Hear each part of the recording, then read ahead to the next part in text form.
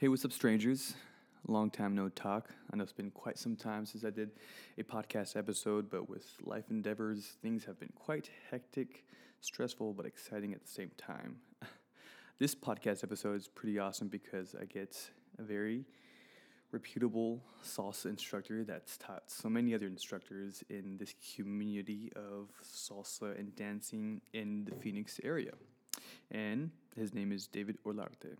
Great guy, and I don't want to spoil this too much, but we go and dabble into the art of salsa dancing in general, the movements, the connection, and the history of it. And so I hope you guys get something from it, because when I was first introduced to the salsa community, it was just welcoming, loving, and a whole new world that you could just dabble into and really see the art in front of your eyes when you had this exchange of energy with someone. Regardless, I've been quite busy because we've been working on a documentary after we came back from Honduras. And so this coffee documentary is going to be, actually, well, it's quite commenced right now. And the next stop is Berlin, Germany. Cross my fingers, everything works out. But when you start a project, you got to finish. And that is the reason why I've kind of been MIA for quite some time.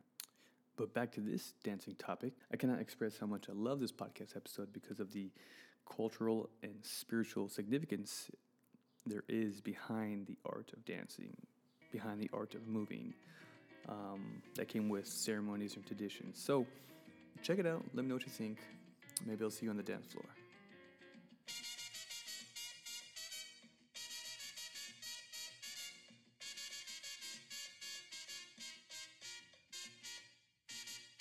Welcome to Practice Perspective Podcast. I change things up all the time, but Cool. Just kind of like I initially told you, I just like to get your perspective and how exciting. I've been waiting to get one of my salsa fanatic friends on this podcast because I love dancing salsa. I remember when did you start? Do you remember your first memory of salsa dancing? Yes, it was my salsa 101 class with Yana? Yana. Yeah, it was with Yana. Wow. And it was like off a whim. Like I just came back from LA. I was like officially moved back here. I'm born and raised here, so I went 4 years in North Carolina, 2 years in LA. Finally come back here because the universe said so. And I was off of whim, like, oh, I need to take a class. I gotta, fill my schedule. I'll take like an easy class. Oh yeah, salsa. I could double in that. Nothing, anything of it. And when I took her class, and then she showed me the scene in Phoenix, like you gotta go to Mexicanas, you gotta go to Dave & Buster's and Elks Lodge and all this. I was like, oh my God, this is amazing. This is like, and it's crazy because I've been born and raised here, but I never like dabbled in the dancing community. Yeah. If I was, it wasn't dancing community. It was like, fist bumping over in Scottsdale or stuff like that. Did you dance cumbia with your family? Yes. Okay. At some quinceaneras, and all that, yeah. Do you remember your earliest time when you danced cumbia? Vaguely. I was at a quinceanera. Okay.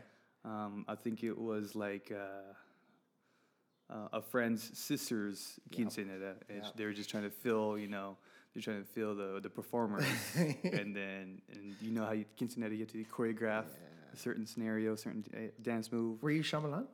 No. Okay.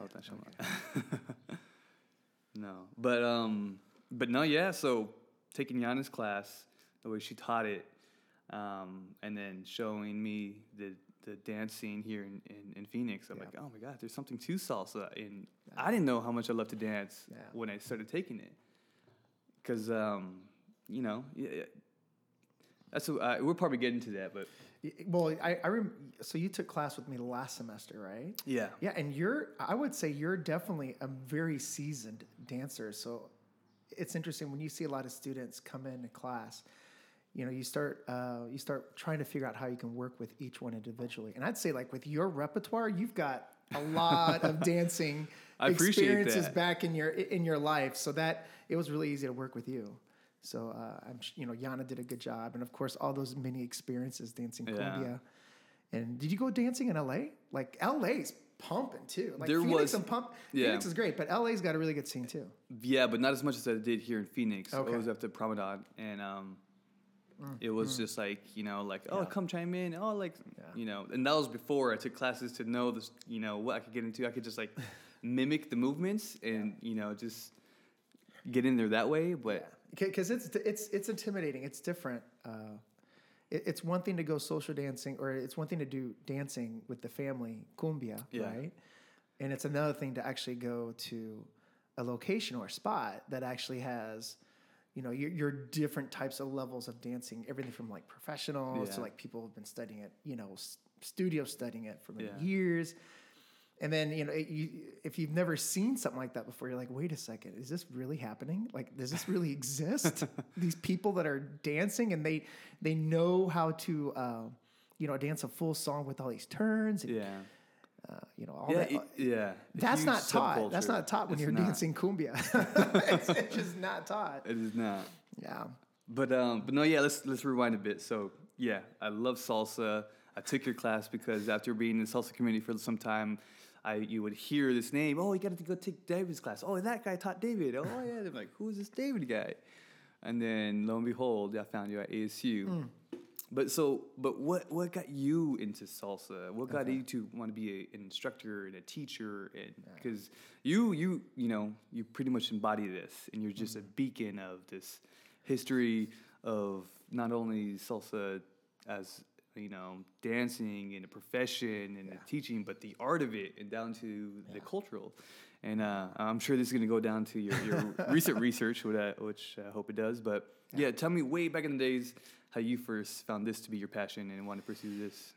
Well, I guess the reason why I asked you when your fondest or your earliest memory of cumbia dancing was, for me, I feel like that's like the beginning of the story. I feel like if someone could really go back and remember the experience or the memory when they actually enjoyed or when they remembered dancing salsa. And for me, salsa has many different, there's many different variants. I feel like salsa is just the concept, it's the word. But the dance sees itself and manifests itself in so many different ways.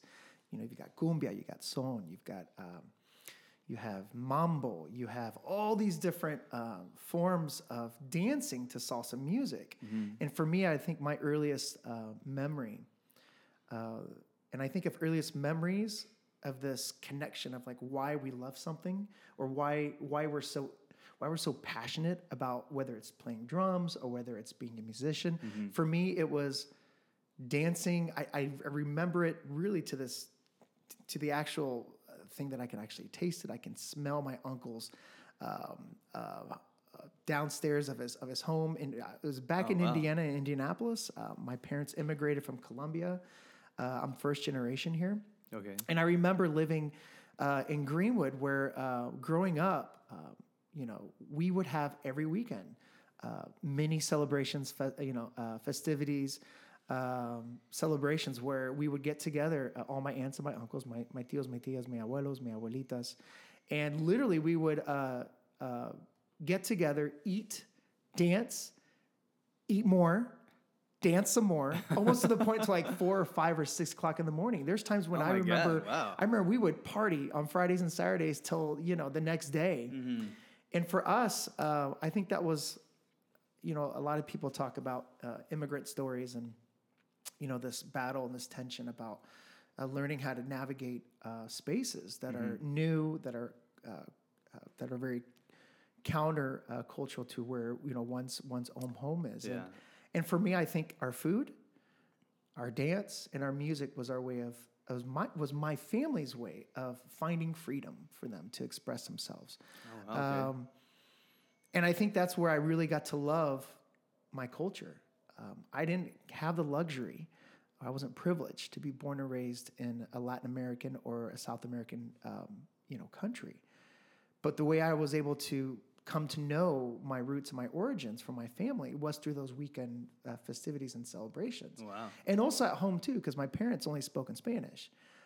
They were still learning the nuances of the language, the nuances of like working, the nuances of like, finding themselves and also being a parent. Yeah. So for me, my earliest, fondest memory of salsa dancing, I remember dancing in the downstairs of my uncle's home. He was probably putting on Joe Arroyo or Grupo Nietzsche. It was probably like, No Le Pega La Negra. And of course, like, we're as little cousins, all my primos, we would be dancing like in a circle, or our uncles or aunts would be like kicking us into the circle, right? We were basically being learned and forced how to dance with each other. But at the same time, we were learning how to be with each other, how to treat each other. It seemed like a nice bonding moment. Absolutely. There was always these cultural differences of, you respect your parents and you respect your families by, kissing them on the cheek, and affection is always there. But then you go to school and like, there is no such thing as affection. Your language is foreign. Everything is foreign. It's like living two different lives or living two different worlds. So I always felt at home when it was either dancing or food, and that feeling, esa ambiente de Latino or Latina, or that, and for me, salsa, it was always integrated as a part of that. I think that was my earliest memory. I always danced it when I was a kid growing up. Even when I went to college, I would say I am westernized when it comes to my brain. In other words, my education is from, the westernized perspective, but my home education was always non-Western. Wow. It was always from that Latinx perspective. Es en tu sangre. Yeah. Aquí, right in your puro blood. la sangre. So for me, there was times when I would put on the music in college, and my friends would pop in. They're like, "Oh, hey, what are you listening to?" And they'd see me going crazy and dancing on top of a table, or there's brief moments where like I would put that out there, but never to the point where when I went to LA, I moved out there after I graduated. I remember going to my first Latin club. And for me, the Latin club, like I didn't know those things existed. I mean, I remember in Indiana, we would get together for the festivals and celebrations where they'd bring a band and all your families were there. But those were unions for me. Not freaking going to a club that was dedicated to like música latino, and you're looking around and it's everyone that's brown and caramel, right? Versus like, white people everywhere, which, and for me, like, that was new, going to California and living in LA, like that was new. I didn't realize that, I didn't realize how it felt to be in those spaces. And then seeing people salsa dance, I was like, yo, man, that's not salsa I dance. Yeah. Like they were dancing cumbia. Okay. Or they were dancing cumbia and they were dancing like salsa on one, which back then salsa on one was really big in Los Angeles. That was back in 1998. And that's when I realized that, I needed to start taking classes because my street dance was not what was being performed in the social clubs. Oh, okay. And that type of street dance is what we call studio dance. So studio dance is, if you want to call it, the manifestation of, the street going into to the studio. So that way now we can start making money. Now we can start teaching the masses. Now you start looking at salsa as a way of life, commodity, and a way of spreading our salsa dance in different spaces. So it was in college when you went to LA and you saw the difference of them dancing, but not what you were taught, not what you were doing as street dance. Yeah, it was definitely in LA when I didn't realize that there were these turns that you could do. Like cumbia, or if you want to call it salsa, was just about the struggle of like push and pull, right? And then, maybe you were on beat or maybe you were on the same rhythm with someone. Sometimes you weren't, right? But you were just getting down and jamming, right? Yeah. And for me also, it meant that I could get a piece of home away from home. So like I was working for Philip Morris at the time. I was a sales marketing manager for Marlboro.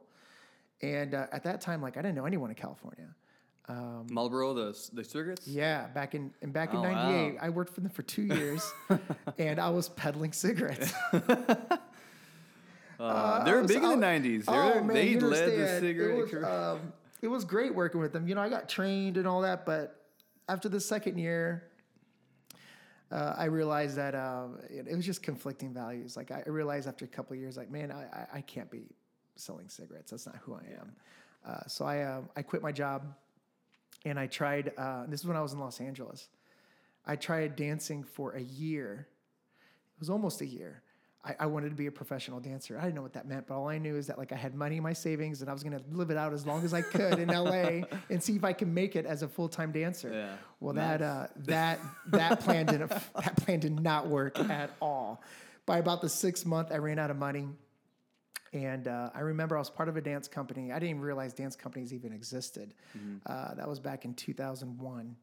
And I was part of this dance company called Sion Stylists. And they specialize on two dancing. So there's this big salsa war discourse that we were talking about a couple days ago, where you have salsa on one and salsa on two. Basically, that means that you're either stepping forward or back on the one or on the two, that type of breaking notion. But back in LA, it was more than just stepping on one or stepping on two.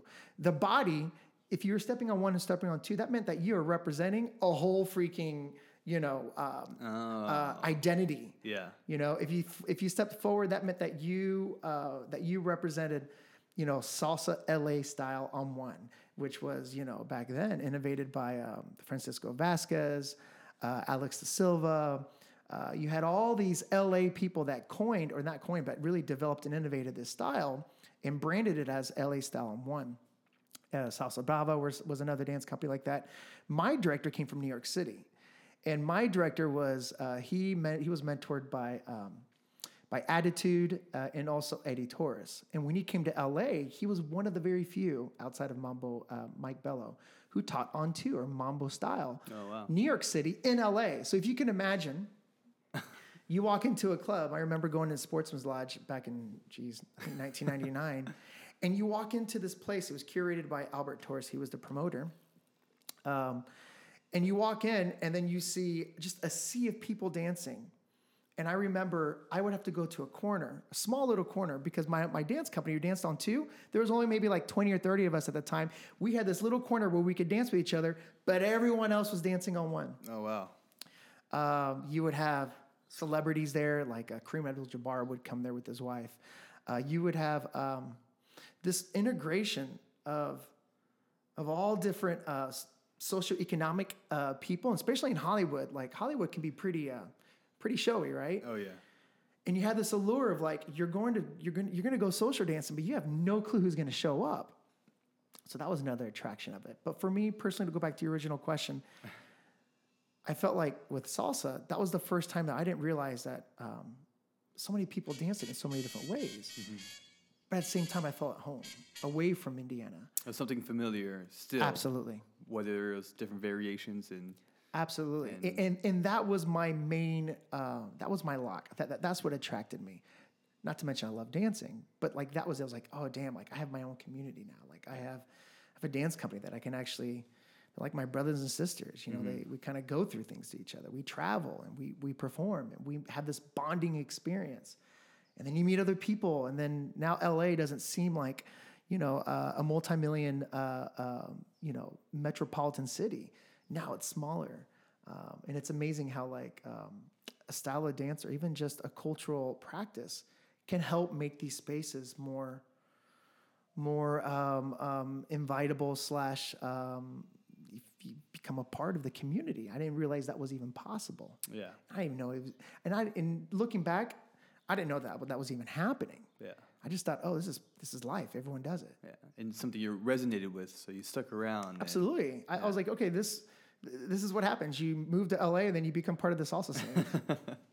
Or you move to a city and you just find, who's dancing, you find the places where they are. And then, that's how you get integrated to a community. And that's how, you work during the day, you make money, and that's how you survive. And then at night you salsa dance. Nice. You can't beat that. Oh, and I did that for so many years. Well, 6 months until your savings ran out? Yeah, so 6 months, the savings ran out. Then I had to find another job, and that's when I started working for a pharmaceutical company. I was in sales marketing for them for about 13 years, and I even went back to UCLA. I was thinking about going to pre-med, and I was thinking, hey, this is my life. Like I'm gonna work in corporate world. I'm gonna work corporate world, and you know what? If it's not corporate world, maybe I love this whole element of going back to school. I loved elements of research. I even thought about maybe going back and getting my pre-med. So I went back.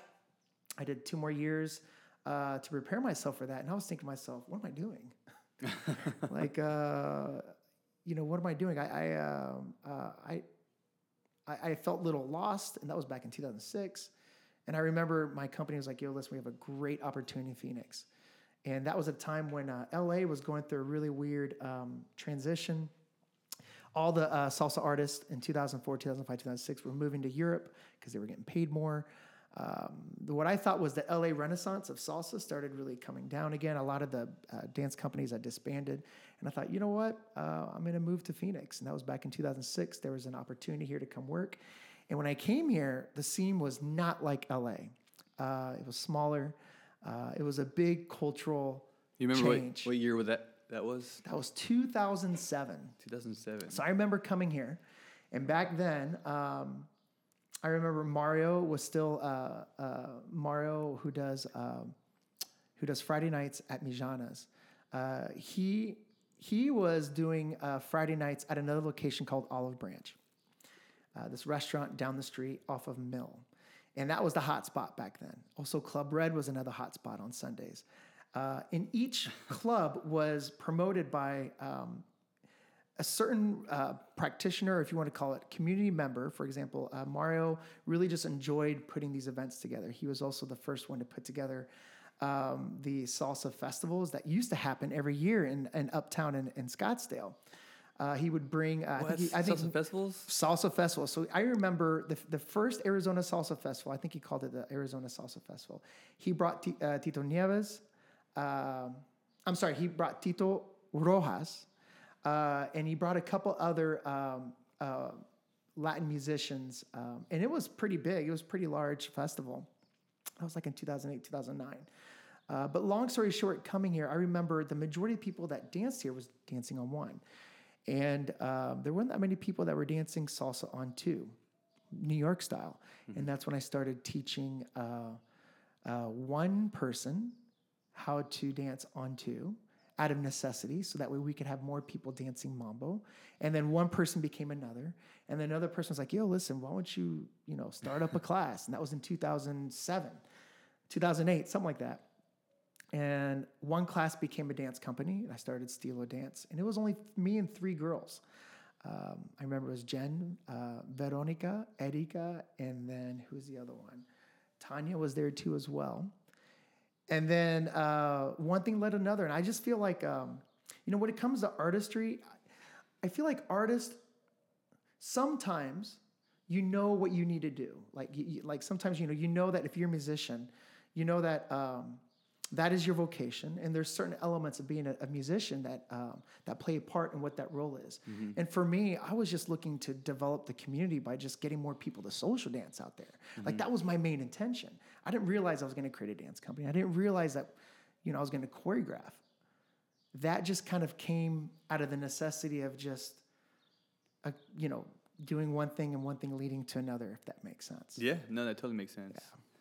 And then almost kind of following your intuition, but also just like being, comfortable with where you're at, and you're letting your environment lead you. If you're, already comfortable in the situation you're in, it's going to gradually progress into, I guess, a career. I feel like the community, participating in a community is very interesting in the sense that you can either be inside or outside. Mm-hmm. Right? If you're an insider, then you start looking at ways that you can incorporate yourself in playing multiple different roles, right? And I think within the salsa community, there's different ways that people participate. There are those that just want to learn and grow and have fun. There's some that don't, it's for them, studio's not the place to learn. For them, it's just, hey, I just want to be with my boys. I want to go hang out and have a good time. I think for me, I dove in deep. I really loved being able to create choreography with Latin jazz music that really just kind of moved me, right? After one choreography and the other, after you make one piece, right? Yeah. You start hearing people's responses and, whether it moved them or they really appreciated certain things that you put into your work. And then that inspired me to make more work. And that's amazing. That's awesome. Yeah, and I feel like the community can help support artists inadvertently or in a very indirect way. It's crazy how contagious it is. Yeah, because I feel like there's ways where I've seen some artists come within the community and they attack it, and they attack it very aggressively. Mm-hmm. And I feel like Phoenix, the community is so it's so strong, yet at certain areas of it, you know, we still have that small town vibe, if that makes sense. And we know that we need people to come and support, because that's the that helps with the vibrancy of what we're doing.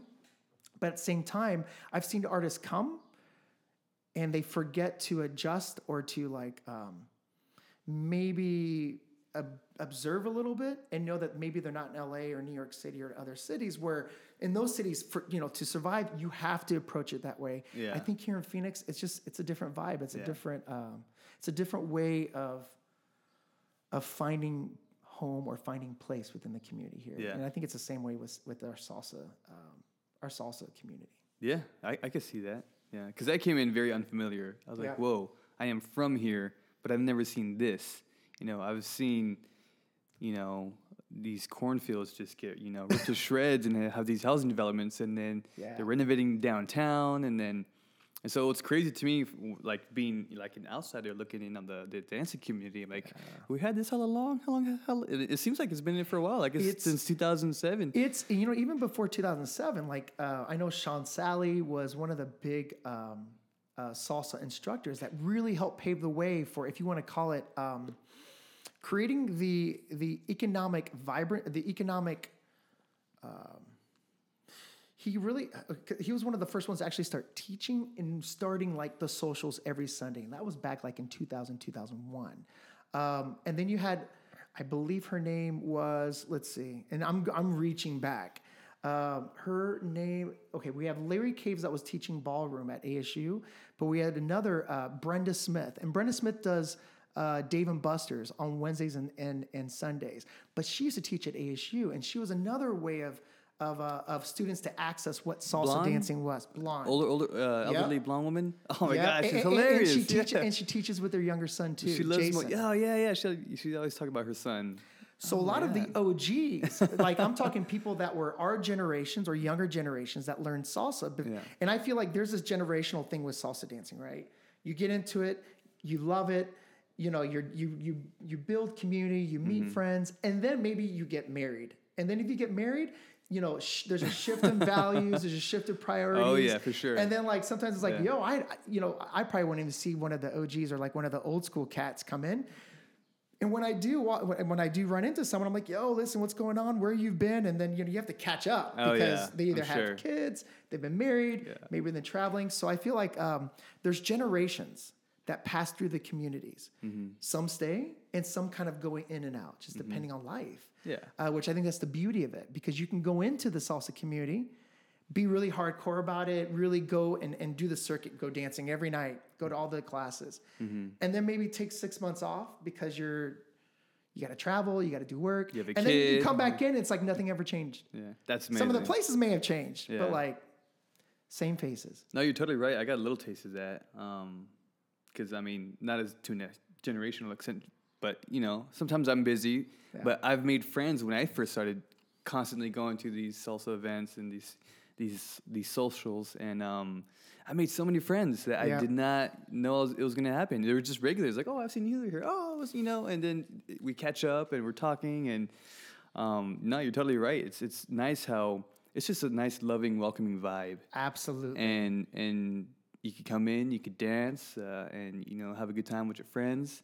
Not dance for a while, and then come back, and then they still accept you. Like, oh we learned some new moves. This is what I learned, and it's nice. I like it. There's you were talking about the shifting of you were talking about the changing of the city, the way it kind of changes when there's you see new buildings coming up. I feel like there's we call it like societal movement. You know, there's certain areas and pockets in the city that start getting more traction, whether it's like, you know, you were talking about, there's a couple of places popping up with new venues to like show art, installations. I feel like downtown's becoming very vibrant. Back then, you didn't go social dancing if you know, when I first moved out here, unless you went to Club Downtown. And Club Downtown's been a fixture forever. Talking about street salsa, but not just salsa, cumbia, Cumbia. reggaeton. They have four huge, different levels. 4 levels. Oh, four yeah. different, yeah. We're not even talking about, I mean, I think about, if you say like who in Phoenix represents the salsa community, I would say like the biggest representation is all those that go to Club Downtown, and even all those that we don't even see like at the Deuce every Thursday, or even at the Elks Lodge, or even at, I would say even at Dave and Buster's. I mean, there's even like the unexplored West Side, even South Side, where people are dancing cumbia, where people are, you know, are probably just celebrating, having a good time with their families in smaller like venues that we don't even know about. Oh, yeah, I'm sure. Like I would say that's probably maybe 80% of the people that dance salsa in Phoenix. And then you 80%. probably have the 20% of those, you know, that maybe go to the Deuce on, you know, every Thursday, or even those that, you know, go to the Elks, or even Dave and Buster's. Because I feel that with Phoenix, I think there are still opportunities to really bring all those communities together. And I feel like with Deuce, you've been to the Deuce, right? Oh, yeah, yeah. So like for Deuce, like, I mean, we're in our second year, and our goal, I know with me and Sam, is just to really make it a place that's very inclusive, that the environment is really rich and available for people that don't know anything about salsa. Whether you're Latino or not, Yeah, you can that's come in. big, yeah. You can come in, you can hang out, you can play foosball, you can even play ping pong, but at the same time, you can kind of get a taste of what's happening. Yeah. Oh yeah, that's a great environment for the beginners that are too, you know, a little too shy to just jump right in head first. Because I'm always twisting my friends' hands, like, dude, you got to try this out. This is good. It's all right. There's gonna be people just like you that don't know anything, but it's still a good time, you know. And this is why I'm always stressing: go to the classes, because it's gonna teach you the basics of what you could dabble with and be comfortable in your comfort zone with what you dabbled in. And sometimes it works. Sometimes they're like, all right, yeah, let's do it. And I got my roommates to go out there like, actually, I had a good time. I never expected it. But I think that's the tough part. The fun part is bringing new people in. I think the hard part is when you're a beginner, knowing that everyone kind of starts at the same place. And I think the things that always kind of create or generate questions for me is, how do we get more people to stay? How do we get more people to be even engaged and come and just know that you don't have to, and this is the tough part, when you go in these spaces that are the when you go to the spaces like the Deuce or Elks Lodge, you know, how can I make the space, even the dancing space, even more available for those that don't know how to dance? So even like the basics are important, but sometimes like, how do we get people that don't know the basics to realize that just the most important part is getting asked or asking, and knowing that if you get if you get into that space of dancing, you know, you don't have to, you can calm down all the anxieties and the fears and the dialogue that's saying, yo, don't go out there. Those are just, that space is only for professionals. And I feel like that becomes the big, for me, the issue and the concern is that we're kind of getting, the classes are important. The phrases are important, but to what extent? To the point where we create more exclusive, or we create more of a bigger gap between those that know and that don't know. Because for me, those that don't know, you know, I feel like that is where, and I feel like anything with culture and anything with artistry, it's not about, you know, how do we create a community and how do we create a cultural vibe that brings in more people, so that way the sustainability of the art can continue. Oh wow, yeah, I love that. I love that approach and that focus, because that's a big one. Because I mean, I've felt it. I'm like, oh, I'm stuck at intermediate. I'm gonna stay on this side because the instructors are dancing on that side. Right, right. To keep my confidence up, I'm gonna dance as far away from them as I can. Absolutely. And the hard part is, you know, if you're an instructor, if you've taken 3 or 4, you know, semesters of class, or you've been, you know, training, you know, how can you make it a practice to walk around the edges, see those that are sitting, and ask them to dance, and knowing that the response is going to be this. You know, I just came here with my friend. He pulled me along, the same thing. That same story, and go, hey, listen, no worries. Hey, let's just get up there and let's just have a good time. Yeah. You know, and for me, those memories, those experiences, are just as important than the ones where you have like the best dance of the night, where it's jiving, you're dancing with your favorite dancer, right? Those are just even more important because, you know, I always go back to the first time that I learned how to dance. How many times can we create that first time for other people that night? Oh, yeah. Wow. Can Pass that it also on. be a part of the practice of being a salsa dancer or just being a person in general? Yeah. Being the first for many people. Because I feel that if we're going to progress, as communities, even participants, or even outside of the communities, for me, that exchange, that social exchange, is being lost. The social exchange that I feel like is so crucial, that I think partner dance and salsa dancing helps in, is learning how to be comfortable and confident within ourselves, that we can have an exchange, and that our body, and not so much our vocal communication body, can help us create meaningful experiences that are long lasting, and that can create bridges. Because for me, the bridges are important. Yeah. The music can be the bridge, right, of communication. And for me, the dance is just as important. So like being able to ask someone that you don't know, like I feel like we're losing that. And then also some people, it's not so much losing it, where some people I think can gain so much from learning about our culture. And then when I think about Phoenix, who we're still trying to identify who we are as a community, I feel like that can help us find elements of who we are. Because Phoenix is not all Latino, but there's a big presence of us here. Yeah. And I think that there's indigenous communities. There's so many communities that I feel that are being underrepresented based on who's in our state office and who's running the show, really, with government and laws and regulations and whatnot that are actually preventing movement, our movement of people, into our state. I feel like our identity, we're really at that impasse where I feel like we can really create that identity of who we are. And a lot of it is just the way we socialize with each other and how we exchange with each other. And for me, that's the art. The partner work is the actual medium. Yeah. But for me, it's the art of socializing with someone. Yeah. And for me, if we know how to do it with our hands, and we learn how to not just lead and follow, but we learn how to exchange, man, like I feel like that is for me like the most important part of the Deuce.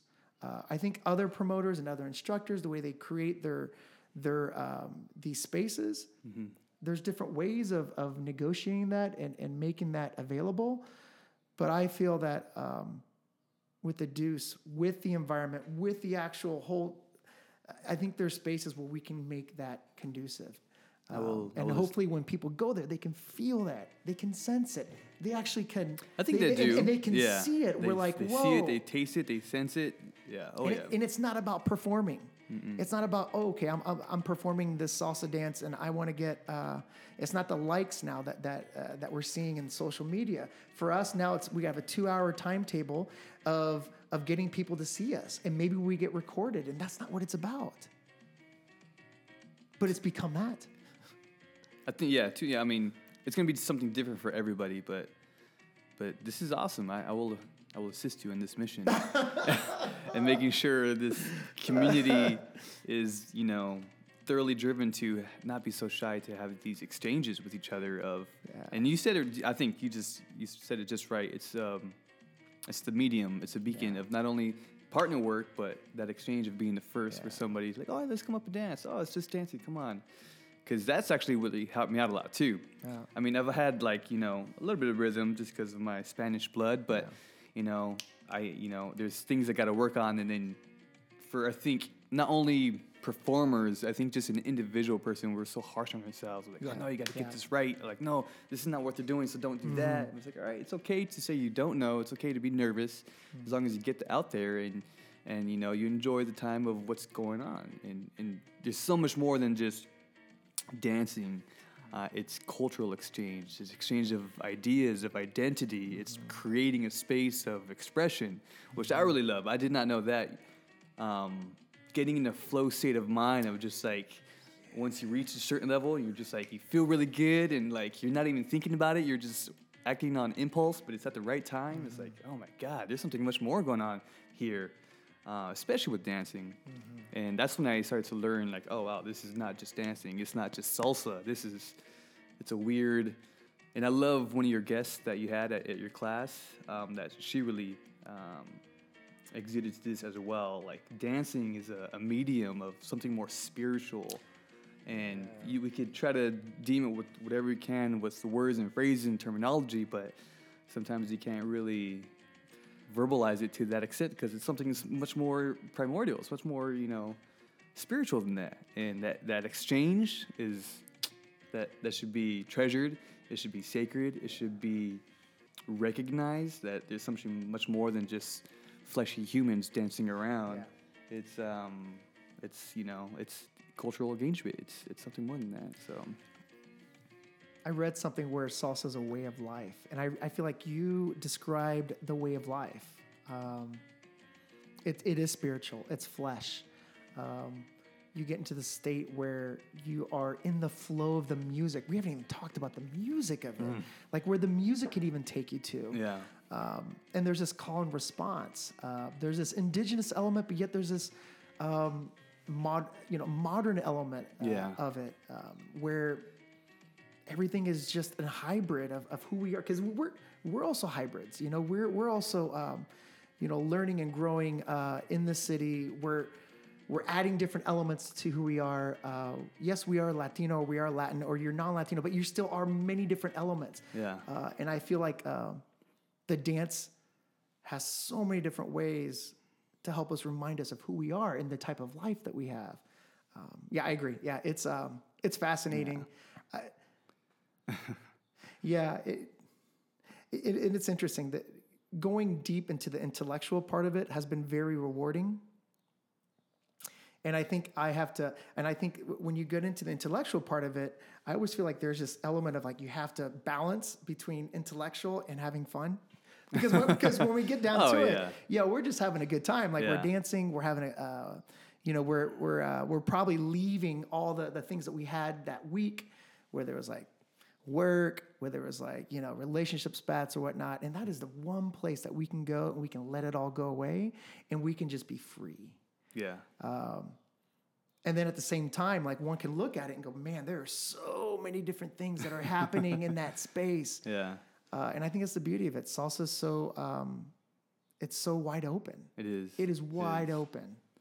Wide open and available for many people. We'd like to welcome so many people, strangers. But man, yeah, we could keep going on. I guess I want to transition from here.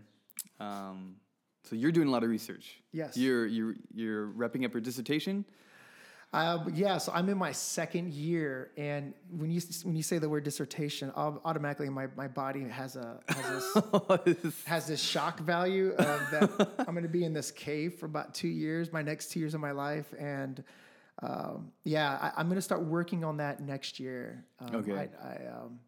My dissertation's, I'm trying to narrow the focus down, but a lot of it's looking at, in preparation for my dissertation, I've been reading a lot about salsa histories and origins and where salsa travels. And then from there, trying to find a place where I can add to the literature. So when you're doing your doctorate, they always say when you get into grad school, you get your master's to master your subject. And then when you get your doctorate is where you start looking at where your contribution is within scholarship or within the industry. And that's where I'm at right now. I just went through this past semester and this past year reading other scholars of salsa. And here's the thing, like you would have asked me 5-6 years ago, David, do you know anything about salsa scholarship? I'd be like, what are you talking about? Salsa scholarship? There's no one writing about salsa. Yeah. In reality, there is quite a bit of scholars out there that have already been researching salsa for years. And it's interesting.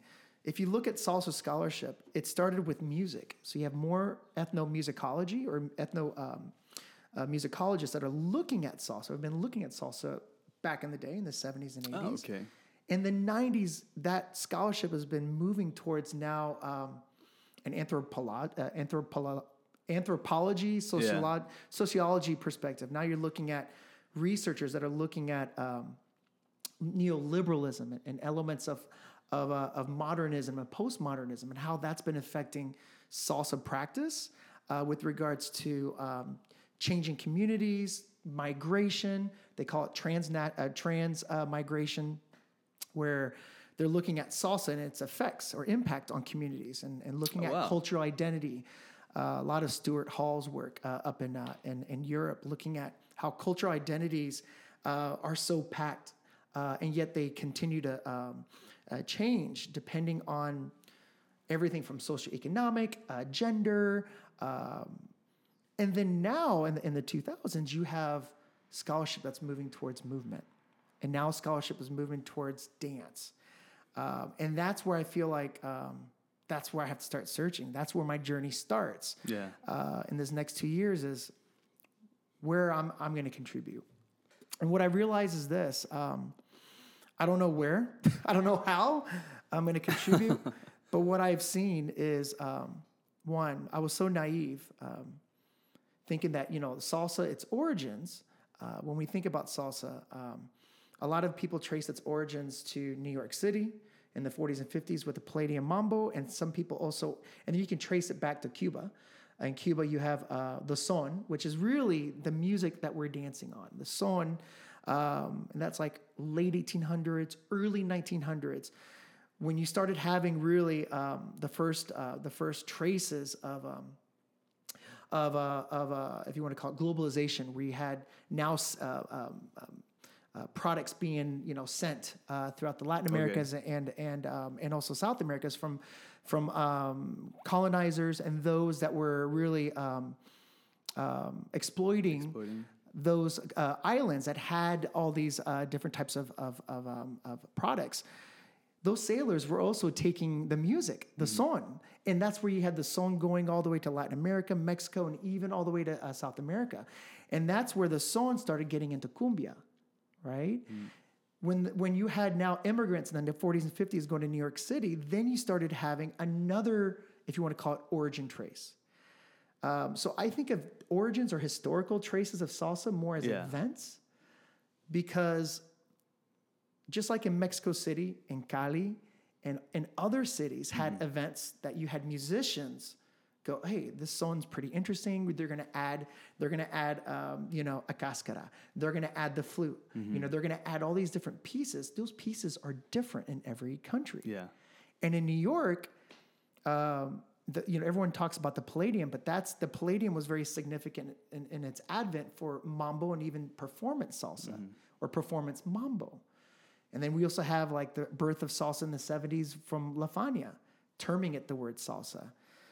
So when you talk about all these origins, it's pretty amazing that, now you start understanding why Grupo Nietzsche sounds the way they do because they're in Colombia. Now you understand why Oscar de Leon sounds the way he does because, those traces when they went to Venezuela had a different formation to it.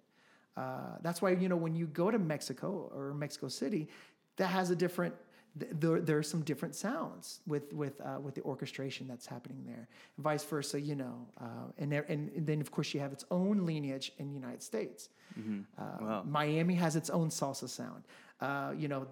Chicago had a big, huge immigrant population from Puerto Ricans and also Cubans and even Colombians that went there. Even LA has its own different lineage with the immigration from those from Mexico.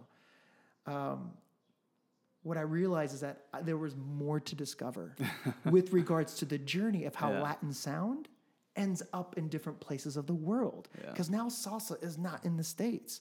Salsa is in Japan. Salsa is in every country in this whole world. Yeah. And what we think of ownership, when you hear salsa, you're like, yo, man, that is my raza, man. That is my music. That's my music. That's me. Yeah. And what's interesting is we're now the minority in salsa dancers. The majority, and when you think of like globally, isn't that crazy? We're the minority now. It's kind of hard to that we get like a cognitive dissonance. Like, nah, that's not true. Get out of here. But there is some in terms of salsa. I think of it as one can say the same thing, that the progression or the journey of salsa is very similar to jazz. I see that. Yeah, I can see that. And it's interesting because even as the music had its journey, so did the dance. So the dance movement, the codifications, and evolve, the gestures, the evolution, the way we're even spaced together. Son was very apretado, like very close. And that's why, you see even, the way we use space in a club, like all that has also origins just as important as the origins of what you hear through the sound. And there's a lot of scholars that have really gone deep into that. So to answer your question, like, what am I going to be looking? I'm still yet to know where I'm going to add scholarship. But what I'm thinking is it might be more reflective of what I see with regards to trends, and maybe like how we're navigating the spaces of salsa, and even how we're navigating the music, and how our bodies are navigating it. Because for me, like you're talking about the embodiment of different elements. I'm really curious about how our bodies are changing, how we're adapting, how we're maybe surviving with social dance as a mechanism, and more importantly, like what are these new generations doing with it? Oh, yeah. Because I think about practices and even like music and the way we do things. You know, I'm probably fourth generation, or maybe even like, I know I'm second generation or third generation down the line with regards to the passage of knowledge. But I think about as I'm phasing out, because really what's more important is the new generations and how they take on to it. Oh, yeah, that's true. Because if they don't take on to it, yeah, it's just going to be reggaeton and you know, electronic music, and which I'm okay with. Like, I'm all right with that. Yeah. Dancing is dancing. Yeah. But man, like, but there's still something that like tradition and ceremony and that, you know, that intimacy that one once had. You don't want that to dissipate. You don't want that to go. And I totally understand that too, because dancing, you know, we see it, you know, these rappers are doing ridiculous dance moves. You know, dancing is a part of our DNA. Our bodies want to move, whether it's, you know, physical aggression of exercise, training in jiu-jitsu, or dancing. You know, I think this movement is a part of us, and it's going to evolve regardless. But I totally understand of like, don't lose the treasure, the meaning of how this movement became about, how our ancestors upheld it, how they conducted it, their perspective on what it was. Because I remember in a sweat lodge, I love, like, I'm realizing I love ceremonies. I love this stuff. And I kind of want to be that person to help the community, or at least Phoenix, realize how beautiful ceremonies could be. And when I was in a sweat lodge, you know, I was chanting with my Apache friends. Oh my God, it was tough stuff. But they would sing songs to kind of like bear through the sweat and the heat. And I remember, like, I don't want to say it was a vision, but like this song like got to me like really deep, and I like went deep within myself, and I felt like I was like at a ceremony like I don't know how many years ago, and like I felt like I was like with either my ancestors or with their ancestors, but I felt like, oh my God, like the drumming and the singing and you know, just kind of being hysterical a little bit. I kind of channeled like a little vision where I was like, oh my gosh, this is why they have these ceremonies, because it's like a chance to be right back with your ancestors, like they never left. They're in the music. They're in our movement to, I mean, we have power. We create the space, and we put meaning in the space. And so when we put meaning in the space in the movement and music, we create somewhat kind of passionate magic. And so I'm like, oh my God, I love salsa. It is like magic. It's magic. It's ritualism. It's ancestors. The timeline of it is irrelevant when we erase the element of time, and you're bringing in all these voices of ancestors and generations. You're talking about that sweat lodge. For me, there is no difference.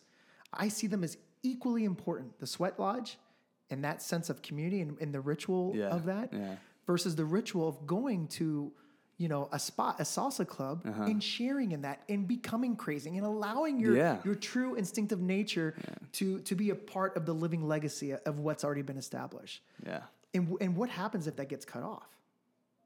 Like what happens if there's no one to pass that along? What happens when those with the source of knowledge gets phased out and the younger generations don't take on that practice? For me, that is the biggest fear. Because I mean, I'm sure you probably, you know, that sense of the connection, the deeply connection of you with Earth, with this whole universe. And even more importantly, the beauty of how you say hi to someone, the way you hug someone, the way you're really sharing your center, your spirit, your soul with someone. That's the beauty about rituals. That's the beauty of that type of ritualistic practice, that even though it's social, ritual's ritual. Yeah. So let's hope we cannot let this die out. We need to share the wisdom and the ceremony and yeah, that's one of my biggest fears too. Not only just for, the dancing community and salsa, but just ceremonies and rituals in general. I did a lot of traveling when I was in the military. Yeah. All over Europe. I went down to Mexico, tried to find my roots, get in touch with my roots and my ancestors. And what I realized I'm not saying the States, they don't have ceremonies and rituals, but definitely not in the sense of how the Indios and Native Americans and, the minorities of actually dancing around the fire actually conducted a ceremony and ritual.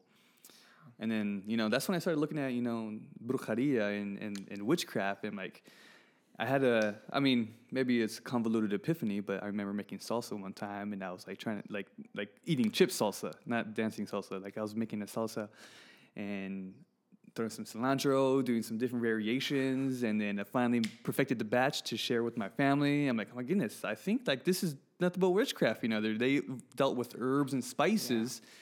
As remedies for the body. And so that's when my perspective changed a little bit. I'm like, oh man, maybe this witchcraft, brujeria, is not devilish as what I assumed it to be.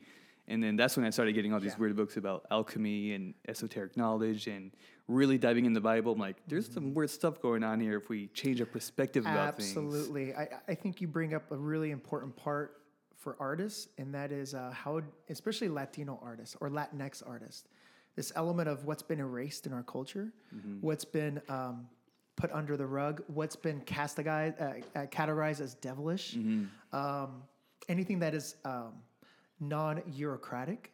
I think about all the knowledge, all the text or non-text. For us, it's non-text. Indigenous is non-text, or even text, that is not of English or not of any colonized language, and which is probably even outdates all the knowledge in European civilization. Is Latin American also, and even the word Latin American is even colonized as well. Yeah. So I think what you bring up is so important. Like how do we really investigate for ourselves, knowledge that is a part of us, knowledge that's a part of our DNA, our bodies. And then how do we bring those back to, a world that we have to start integrating those practices back, because it's important for us to understand and acknowledge that is knowledge just as important than the knowledge that, is being taught from a bureaucratic perspective. Yeah. And it's sad because I think there's been a lot that's been torn away, that's been erased, not acknowledged. A lot of authors, a lot of practitioners, a lot of religions.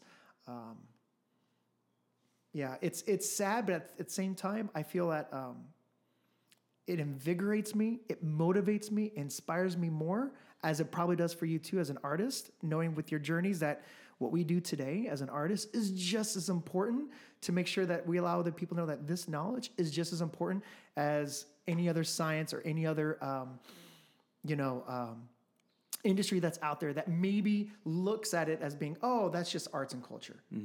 No, arts and culture is actually what's going to help us grow in the 21st century to prevent wars, right? Or rebuild society that's been torn away and dismantled. And absolutely, yeah. I was at a convocation today, and President Adams, he was quoted by one of our deans saying that,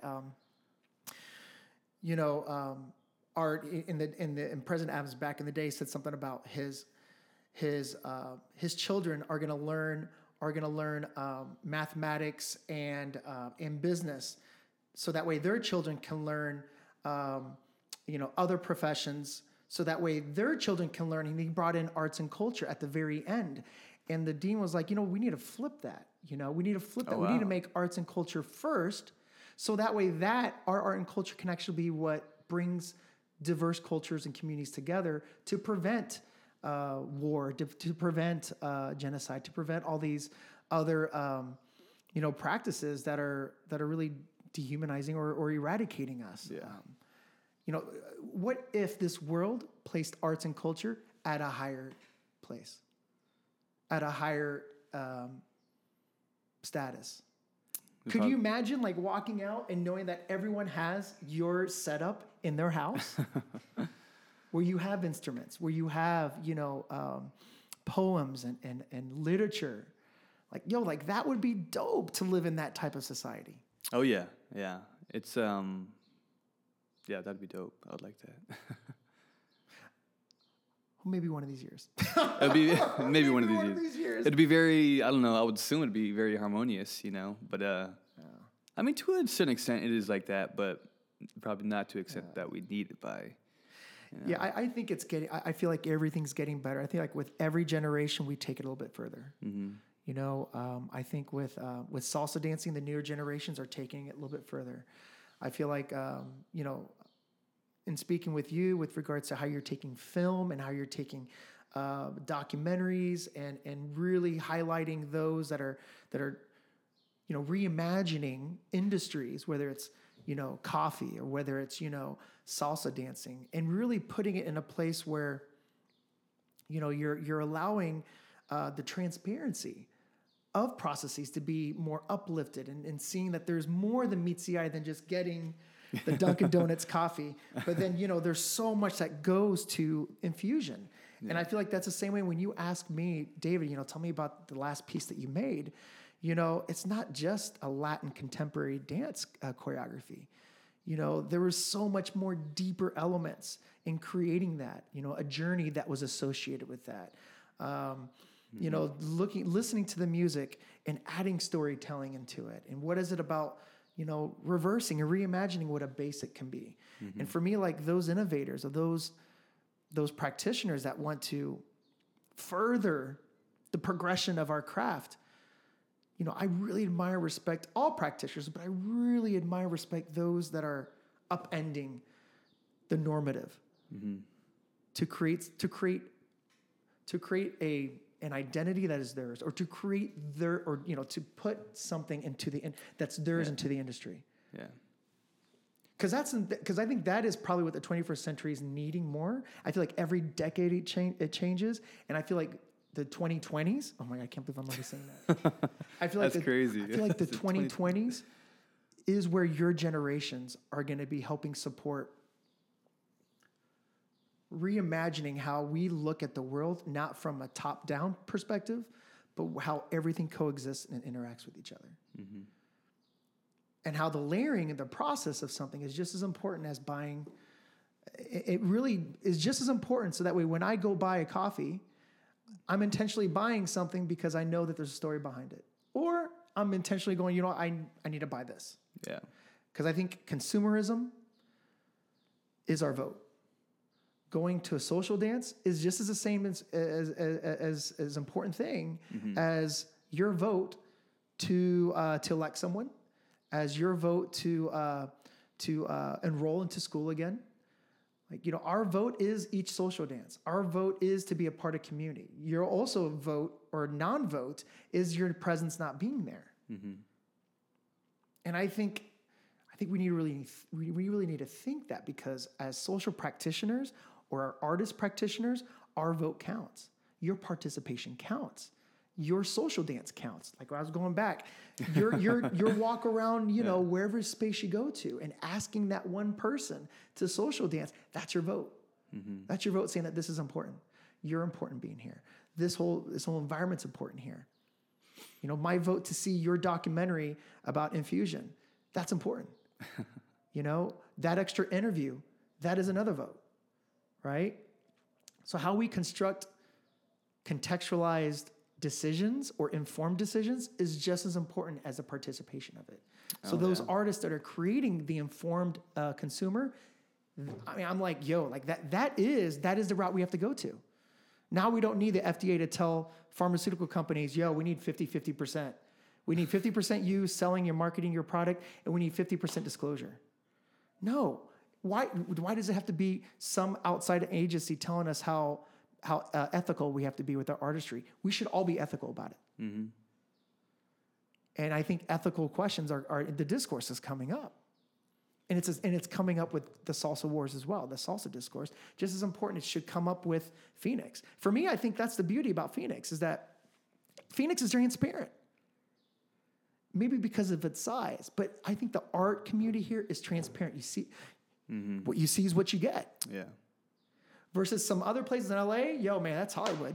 You go to New York City, yo, man, there's boundaries that you gotta those people they have their defense boundaries that you have to get through. Yeah. Every community has its own different way. And I'm not sure if you feel that way, but I feel like with Phoenix, it's very translucent.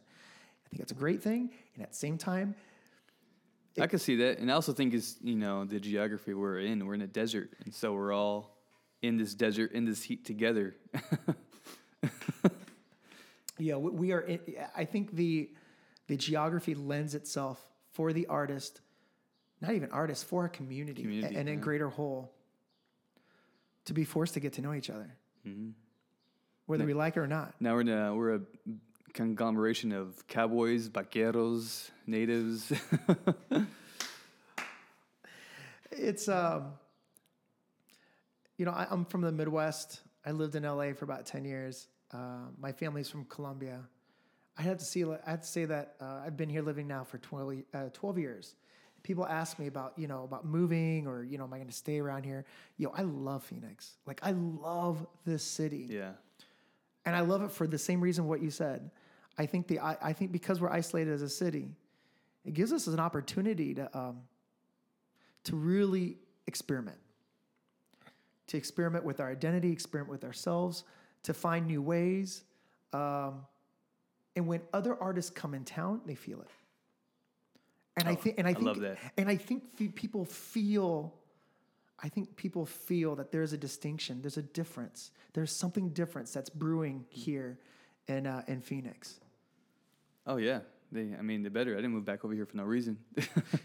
Right? I think I don't know if you ever heard of this where if you give a name to a child, they are raised to kind of embody that name. I guess that's why branding is so big here, especially in the States. But Phoenix, the old mythology behind Phoenix rising out of the ashes. I do believe Phoenix is going to be like a beacon of the next big city that's doing something big. We have New York, we have LA, which they're great. We love those big cities, but Phoenix is going to be something else that shines probably a little bit brighter if I want to boast a little about it. Why do you think that is? Because I think we all say it, and I think I have an idea. But what do you think your idea is? Because I have an idea that why that might be as well. I'm not sure if I have so much of an idea, but just the vibe I'm picking up, just what my intuition is saying, and which is why it got me. I didn't want to come back over here in the first place. I was born and raised here. I'm like, I already know Phoenix. That's my home. I'd always could just come back with my family and friends, and I want to go out and learn. But for some reason, I had to come back. And I think there's a lot of variables, just like how we already mentioned. It's a desert. It's a sweet spot of not too. I guess it might be hot for some people, but we're not burning outside all day. And we're pretty diverse. It could be much more diverse, which I think it's coming because our cost of living is really good compared to California and New York. So more people are coming down here. That's why development's bringing, which is going to bring more diversity. And we have the space. We have the space. There's to welcome others. I think to add to exactly what you're saying. Coming from an outsider, now I'm becoming an insider. I probably it's because my home is here, but I think it's beyond that. I feel like it's the way we navigate and the way we continue to push back against the political elements that are happening. We have the border literally, hours from here. There's civil strife. There's also, we see a lot of, economic growth. I feel like there's all these values that are happening outside of our city. And I feel like we are just a microcosm of all that is happening in the States and even outside of the States. And I think the way we're navigating it could help other cities learn about how we navigate through the milieu of everything that's happening. Mm-hmm. And I just wonder, it's not just I wonder, I know it's happening. I think our leaders, not just those in government, but also the way we lead in our communities, we're helping generations learn how to cope. We're also learning, we're helping them learn not just to cope, but how to create survival strategies, and also how to be therapeutic within their communities, within themselves. You know, our bodies are transformed in a different way in the city than elsewhere, which is exactly what you're lending to with you know, the weather and the way we celebrate together. You know, there's more people that dance during the winter time than, you know, indoors than out, you know, during the summer. So like, we also have to cope with, you know, the issues of being here in a desert. I think all that is strengths for us as a community. Mm-hmm. Maybe it's callous, maybe it darkens our skin. I don't know what it is, but I feel that living here 12 years, like, I'm so excited, not just to be a part of the community, but seeing where we're going to go. Oh yeah, I'm very much excited as well. Because now that I think about it, you know, a lot of stuff happens on the coasts, East Coast, West Coast. That's where like a lot of stuff happened, a lot of repercussions. Yep. They had to learn on the spot, and as it trickles down within the states, you know, we probably had a little bit more time to think about it and approach, you know, consequences, whether it be, you know, building a harbor out of nowhere and then like developing streets that were originally horse tracks, and, you know, and really have more time to think about, all right, how are we going to build a city for people? Yeah. How are we going to build a society that's actually a community? And in the desert, you know, you're gonna have to watch yourself. You want to make sure you're okay. You're going to survive. And so we have these homes, we have these shelters, and we already have that in our brains. Like, you're going to burn out to a crisp out there. So let's build this for our community to not burn. And we're seeing it. I mean, I think we were talking about it a little bit earlier. You see the buildings going up, and you see people having to migrate outside of those spaces. You see Roosevelt Row, you know, once, you know, a pillar of the community for artistry, for artists. Now that, you know, gentrification and all those buildings coming up, like you're physically seeing the buildings come up, the material come up, and then you're physically feeling the migration of people coming out of those spaces. Oh yeah. And for me, like, we're learning about how do we negotiate that? You know, what type of decisions, how are we making these decisions? How are we being appropriate, inappropriate? Like, how are we really galvanizing our communities to fight that or to survive under that? And I don't think most cities are either too large or too big, or you get lost in the shuffle. I feel like here, because of, like you said, geographic boundaries, because of the size of our city, we feel it because we are in it. We see it. And it happens right down the street. It happens literally right down the street. Yeah, it does. You're here on a... right over the bridge on the right before the 202. These huge... Here's baseline. And you see it. Your baseline... I remember I moved out here, what is it? 202 and 101. That whole area wasn't the way it was. Like, I remember, Tempe Marketplace came up. Next thing you know, now you have that whole area being revitalized. But to what extent now? You know, and I think there's a consequence to every decision. There's a consequence to our beautiful land that's around us. But at the same time, we're so close to it, and there's a reverence to it. But at the same time, you know, what's being delineated out of our culture because you know, economic situations are happening. Yeah. And for us, like, our biggest question with newer generations, like, how do we sustain that? Like, talking about sustainability and water sustainability, what about cultural sustainability? Like, I think that's going to be one of our biggest challenges in the 21st century, because it's being pushed out. It is. So how do we be a part of it? Like, how does economic support the arts? How can those spaces not just be for economic growth, but also for artistic growth and cultural growth?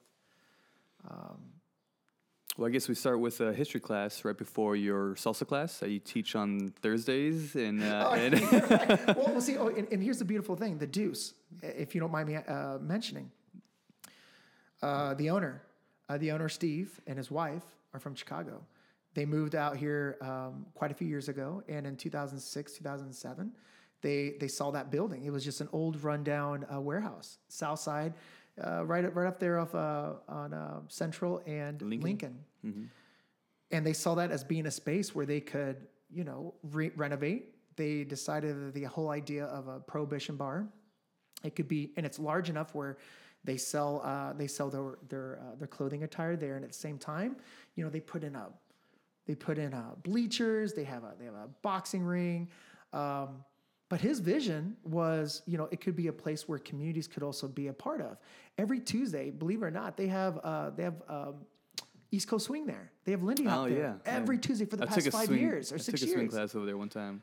I think, and he's really reaching out. I think he reached out to the country western community so that way they could do a Wednesday night there. Like, he's a huge advocate of really supporting the arts, knowing that his spot, you know, there's times on Thursday nights for Latin night that we can't be there, but that's because, you know, the place is being bought out by and it's being used by a corporation. Mm-hmm. But he has been so like helpful to supporting and growing the salsa community, and we need more of that. Yeah. Like, we need more locations like that, not just for salsa, but for that's exciting. For up and coming, rising new artists, installations, you name it. I love to hear when people see something, they don't see it as a rundown, jankety. They have a vision. They see it's something more. And I love to hear about people creating that space for more people to come and exchange culture and do swing dance, do salsa, and I still yet to see how they use the boxing ring. Yeah, I love that spot. I love the Deuce. But and it's like, it's downtown, but it's a little south of downtown. Yeah. So it's like, it might be in scarier parts, but once you get in there, the vibe is loving, welcoming, friendly. Absolutely. And it's a very counter-normative way for him to do business that separates himself. It makes it very unique for him compared to his other competitors. And at the same time, that vibe translates over to the dance community. It does. The social dance community. And I'm just thinking to myself, can there be more of that?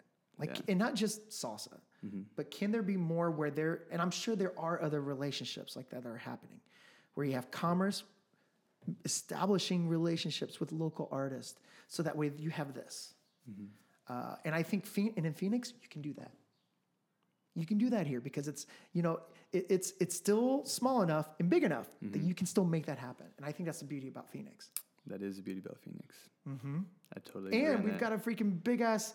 We have the largest university in the world. Oh my God! Or in the United States, one of them in downtown Tempe. Like, I feel like, and I think there's so much around us that as an artist, you can draw on so much inspiration and motivation to create your art here. I'm here. I'm here for the long haul, God willing. Yeah. God willing. Well, same here. I definitely love Phoenix, and I guess we gotta make sure we could establish our community, and I mean, not establish, but really just like what we talked about, make sure we don't lose the wisdom of ceremony and rituals of all these cultural exchanges of dancing, the artistry of either painting, drawing, and all that. So, you know, it'd be amazing, and I'm sure people have thought about this, but it would be great to have. It's one thing to have a cultural center, and there's tons of cultural centers in Phoenix. I'm not saying there's not out there, but wouldn't it be? I mean, it'd be fantastic to actually have a center that was run by artists, for the artist community. And if there was a way to eliminate the political bureaucracy of it and the economic element, it'd be great. Because, you know, I think that's the one thing that's separating still artists and making their art fine art is that separation where, you know, who's to say that you've made it? Meaning, does that mean that your art needs to be at Mesa Arts Theater or at Phoenix, you know, Center of the Arts? Or does that mean that, you know, when you get to the Herberger Theater, you know, that you made it, or, you know, that is, and I feel like those spaces are just as dividing as it is what's really happening here locally. Right, it'd be great to have those spaces available for all artists. Even it's funny how you say that. Even during the downtime when they bring in all the sophisticated artists that are traveling, you know, and making, you know, that program directors have put on their list years, right? Years ahead. Yeah. Well, we'll see. We'll see what happens in the future of Phoenix. But it's funny how you say that. some people I know that are trying to help out the local artists, the local community to do that. So I think some good things are happening. I believe so. And having this podcast is definitely a great way of being able to do that. So what? Let me ask you this: Are you going salsa dancing tomorrow night? You going to the Deuce? Probably not. But well, no. We're open throughout the summer. So. Yeah. Okay. Very nice. No, actually, Thursdays I can. Thursdays tomorrow. My schedule's been so busy lately, but you came out and made time for me to get on this podcast, which I'm so thankful for. So, of course, I'm going to reciprocate it the next day over and roll in that salsa class and, put my salsa shoes on. Well, I think it's, in listening to some of your other podcasts, I think I think your focus about being practitioner based and, finding out how one becomes one, and just finding out stories. I think it's great. I think it's necessary. I think it's needed. And I just want to say thank you for having this available for myself and others. Wow. No, yeah. Thank you. Yeah. Because I really appreciate that. If one story can resonate to another, hopefully there's other artists, as I was listening to other artists, be inspired by what other people are thinking about and what's working for them. And then I think also how they're contextualizing spaces that we're in. Because, the more we understand the way we view the city and view our communities, the easier for us to really kind of navigate those spaces and be able to insert ourselves in those places. So, it's helpful. Well, thank you so much for being on the podcast. This was a very, very good podcast, long awaited, because, I've tried to get my other salsa friends and fanatics on here, but I got the beacon of the salsa community right here on this podcast. Oh, man. I don't know about beacon, but, maybe, I hope that one of these days, the ultimate goal would be that I never stop dancing, or that people never think that they have to stop dancing because of their age or because of where they are within their life. Brenda's still going on. Absolutely. And that's Brenda, Larry, we have so many new people like Lawrence Garcia. There's Brandon Odom. There's so many great instructors out there that are new generation coming in. And then Brenda's still old school, still doing it. It's phenomenal. She loves mojitos. Oh, that's Whenever I go to the Wednesday or Sunday classes of Dave and Buster's, she's like, "You'll see me at the bar drinking mojitos." And she's hilarious. She's awesome. Oh yeah. Really good she's teacher. Been doing this for years. Mm-hmm. A lot of people got their start because of her, and I think that's the thing, is that everyone gets their start from someone, whether it's your family, whether it's a teacher, an instructor.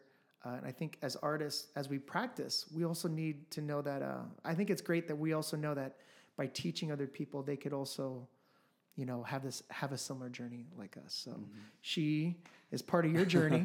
I'm a part of your journey. I'm very honored. And also, all of you guys, Lawrence, Yana, Lawrence, you, Brenda. Yeah. And I think it's the beautiful part, is that there's a journey and there's a story behind everyone's, path. Mm-hmm. So I'm very happy to be part of yours. This is great. This whole setup here. Appreciate it. Awesome. Well, I could keep going on and on. But unless I'm sure you have places to be. Do you have any shout outs? Anybody you want to recognize or notify people that you want to? Yeah. So I would say, I'm going to say that, maybe in 2 years from now, I'm going to ask for another interview. And that'll be after my dissertation. So okay. Let's say, that'd be great. After I complete my dissertation, I'll come back, and that way I can share some good news. And then also, those are always nice to see the time lapse and the difference. And I would say shout outs to all those that were part of Stilo Dance, because that Stilo Dance was my dance company for about 10 years, and we had our 10-year anniversary. So those dancers that were a part of my journey. Awesome. The dancers that I've taught throughout the years that either were a part of my dance company or that pre-ASU, even my director, Sion, all of the dance community members in Los Angeles, and then even ASU and my new family there, because that's been just a very rewarding experience being part of that university. A lot of growth, and then also beautiful students that I've come in contact with, you, Michael, and of course others that have been so committed to the journey of not just my journey, but also the journey of how salsa could be represented, also in non-street areas. and really making salsa a place of scholarship and academic vitality. And I think of how, all those people within the community is helping support that. Thank you, everyone, family, friends, my mom, dad, sister, all my first instructors, my tios, my tias, and also my primos, my primas. And then also the future people that are going to be in contact with me, whether it's a social dance, going to the Deuce, Sam, or even those that, my future students. Shout outs to all y'all. And also shout outs to all the other local artists there that are making new chances and new experiences in the city. And then infusion for the awesome cold brew. And then shout out to even Dunkin' Donuts, because I'm drinking a Dunkin' Donuts right now.